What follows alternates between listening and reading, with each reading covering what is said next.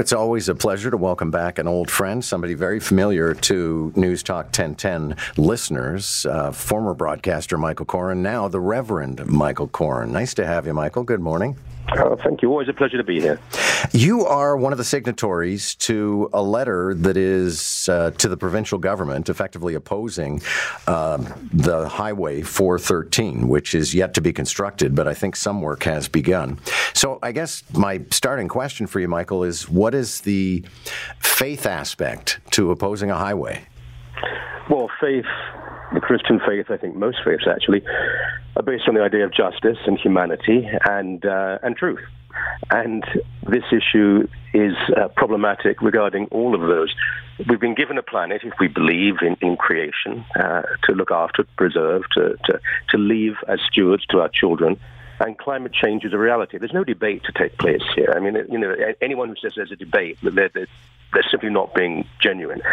Climate change is a major issue, and environmental justice is vital. And if not for us, for our children and our grandchildren. And this project will cut through preserved land, Greenbelt. It might take a minute of your journey in a car, but what it'll really do is put far more cars on the road. We're trying to get them off. It'll cost billions of dollars. It's really in the interest of some very powerful and wealthy people, developers and politicians and their friends. And the idea that it's going to make for more housing for people is really an illusion. We do need more housing. And the way to deal with that is to introduce more rigid rent controls and to build far more affordable housing in Toronto. So on every level, this is a very bad idea. It's been rushed through. And I'm a realist. I don't believe this letter is going to suddenly stop the government, but maybe it'll do some good. If enough people write letters, and many people are, perhaps somebody will actually listen.